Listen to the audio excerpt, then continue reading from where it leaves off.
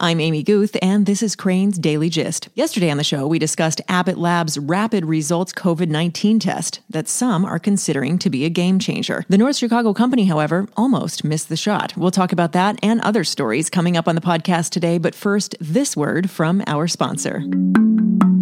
At Salo, we connect talent with companies to solve today's business challenges. We partner with exceptionally skilled and seasoned leaders in human resources, finance, and accounting. Right now, we're looking for game-changing talent in human resources, the kind of leaders who find purpose and inspiration in growing businesses. If you want choice and control in the work you do, evolve your career as a Salo HR consultant. We'll help you keep your sharp edge because a dull career is not an option. Visit hellosalo.com to learn more. We're Salo. Let's get solving. Earlier today, I spoke with Crane senior reporter Steve Daniels about the economic issues and concerns he'll be watching on his financial beat in the coming days. Here's our conversation. Later this week, we're going to get another glimpse at unemployment figures for the month of March, which will not fully capture the devastation that's already occurred in terms of job losses. You know, the calendar turns today, April 1st, which means that a whole lot of bills come due, the main ones being mortgages and rent. And, you know, we're going to get a better sense when companies report, banks, mortgage companies, et cetera, how many of their customers are able to pay and how many are not, you know, later in the month when they report their earnings and update their investors. That obviously is a crucial figure just to get a sense of just how devastating all of this has been economically. You know, people are supposed to be getting $1,200 checks. It's unclear. The federal government seems to be struggling a little bit with the mechanism for delivering that money. So when exactly people actually get in their bank accounts or checks in their hands is a little unclear. And obviously whether it's sufficient to really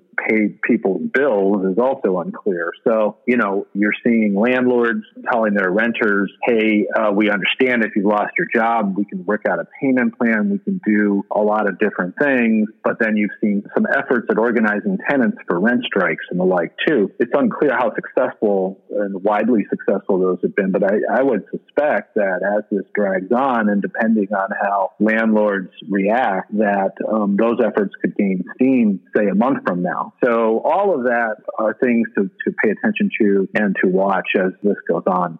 And I realize a lot of that is a wait and see. You have to have the data in front of you before you can really start reading the tea leaves. But what is your sense of how bad we're looking at, how bad we're talking about? It's bad. I mean, you're seeing companies do mass layoffs now. I mean, a lot of retailers, Macy's and others, furloughing workers. Some of them are preserving those workers' health benefits, which is critical, obviously, when health is of the foremost concern. There's a lot of confusion. And, you know, that's all understandable given how fast all of this has happened. But, you know, the $2 trillion rescue package that the president signed recently, I think it's becoming clearer that may not hit all of its marks. And again, it's understandable that it wouldn't. It was hastily put together by necessity. It's basically creating several buckets of money to be put forward to both individuals and companies and governments in terms of just being able to do the bare minimum to handle the crisis at hand. But just by definition, that money isn't going to all hit its mark. And there are going to be a very large pockets of people who are jobless, who do not have income coming in, who can't pay their bills. You're going to have, you know, you do have obviously policies in terms of you're not going to get reported to a credit agency or such for 60, 90 days. But this is an economic issue that's going to go well beyond 60, 90 days and is going to require more nimble policy making than we've seen to this point. So you add to the fear that people have over getting this terrible virus, the fear of their economic situations as well. It's just very fraught in a time of high anxiety. And I'm not sure even today that both the political leaders and the markets are fully appreciating the extent of it. So let's talk about those markets. They've been so volatile since this started and moving very quickly in one direction or another. What is your assessment of how it's been just over the last week? Well, over the last week, it was very positive. Last week, it was very positive as Washington was getting its act together and as Democrats and Republicans were coalescing on the stimulus package. There was optimism, clearly, that was going to stabilize things. Well, again, calendar turned today and the markets are down today. The president, for the first time yesterday, seemed to accept what everybody else had already accepted, which is that we're going to have hundreds of thousands, 100,000 to 240,000 people at best case who are going to die in this country because of this. The fact that President Trump, who has really been dismissive for large portions of the last several weeks of the gravity of this, finally himself coming to terms with it, I think seems to have played into the negativity on Wall Street today. And as we speak, the markets are down a little over 3%, almost 4%. We'll see where it ends up. But the other thing, too, is that we have only begun to see earnings estimates recalibrated. And obviously, those are very rough recalibrations, revised downward. The S&P is still valued at a very high multiple of those revised earnings, which would seem to indicate that the market has baked in a relatively rapid recovery from what everybody understands and acknowledges will be a very deep recession. That may very well be a miscalculation. And I think you're seeing more economists now come out and say this idea of a V-shaped recovery, meaning big drops quickly and then rapid recovery as things normalize, is probably not right. That it's going to be a much more gradual and bumpy recovery. You could well obviously see the virus recur again in the fall once it's gotten under control at some point in the summertime. Hopefully that it is. Big wild card is what are the treatments that are going to be available when that happens in the fall? What's the status of the vaccine? All of those things are huge wild cards in this. But I think even with the very dramatic drops in stock values, that there's, I think, still a legitimate reason to think that stocks are still overvalued, which is kind of scary. You touch on something that's exactly where I wanted to go next, and that is what recovery looks like. As you noted, some experts are saying this V-shaped recovery, and that seems a bit optimistic. I think a lot of people are also talking about a longer-term recovery. What are those elements going to be beyond the usual suspects? You know, we look at jobs, we look at economy, we look at consumer spending. Beyond that, what does that economy look like, regardless of what shape it takes? Well, I think that people will start feeling like they have a little bit better grasp on this when they can start sorting out the winners and the losers in this. You know, which companies, which industries are going to come out of it quicker, which ones are going to take longer. Right now, it's really hard to get your arms around any of it so that, you know, most companies are perceived as losers. I saw an interesting chart yesterday. You know, the first quarter just ended, and there were something like 33 or so companies in the Standard & Poor's 500 that saw their stock prices go up in the first quarter. You know, there were things like, you know, Netflix and stuff like that that have done that you would make sense to you that they would. Not a single one of those companies was based in the Chicago area. So, you know, right now, it's really hard to sort out. Everybody looks like a loser, but I think we know that not everyone is a loser, that there are going to be companies either that are smart and take advantage of the situation to produce products. And obviously, we saw Abbott Labs with its ballyhooed quick test for coronavirus in the news, or to simply industries that come back faster. Ones that are going to come back slower are ones, you know, that are obvious, like restaurants, entertainment, hotels. People are going to be frightened to be doing that, even when there's something of an all clear sounded by their government. That's just human nature. And then you do have the issue of how many people are immune to this after the first wave, how many still can be afflicted, what is the threat. All of those things are just not understood well at this stage. So, you know, I think right now it's really just a matter of getting people through this in their homes safely, make sure they get the food and medicine and other things that they need to weather the storm. And then sort of like after a tornado rips through your town and it's over, you come out and look at the damage and see, okay, where do we start to rebuild? Yeah, what are the first things to do? So I think we're in the point where the tornado's ripping through the town right now. What will you be watching most closely in the days and week ahead? Well, I do think that earnings is going to be huge. So we're going to come up on earnings season in a couple of weeks. Some companies have said a few things about how this is affecting them. Many of them have said nothing. All of them will have to say something. So we'll have a much better idea. They'll have to report. On my side, I cover banks, I cover lenders.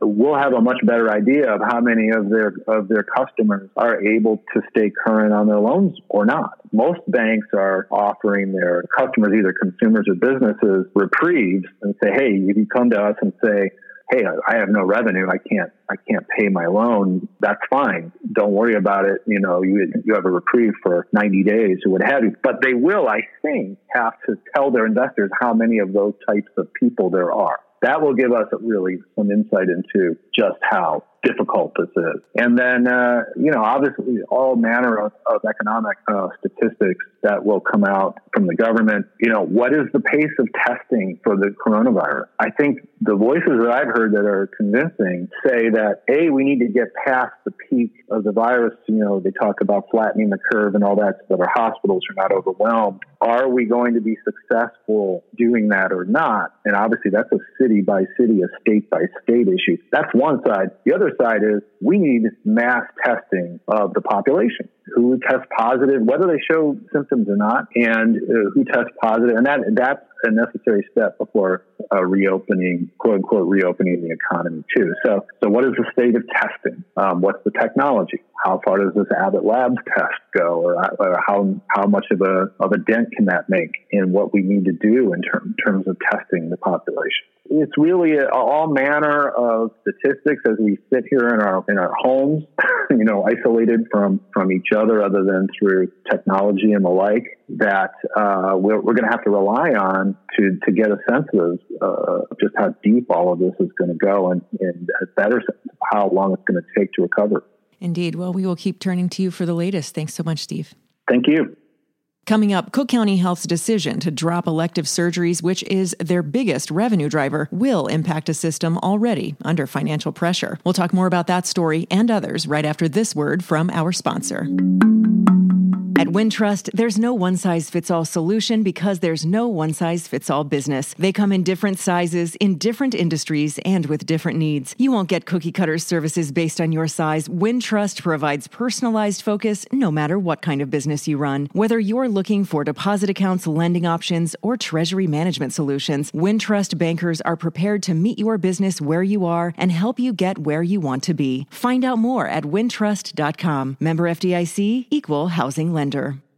For a daily roundup of stories about how the coronavirus outbreak is affecting businesses and the economy, sign up for our free newsletter at chicagobusiness.com/coronavirus update. That's all one word, coronavirus update. Also, the paywall has been dropped for all coronavirus stories at chicagobusiness.com, but we encourage you to consider subscribing to support our journalism. And if you receive Crain's in print at the office and you're missing it while you're working from home, know that you can always access the electronic edition anytime at chicagobusiness.com/digital edition.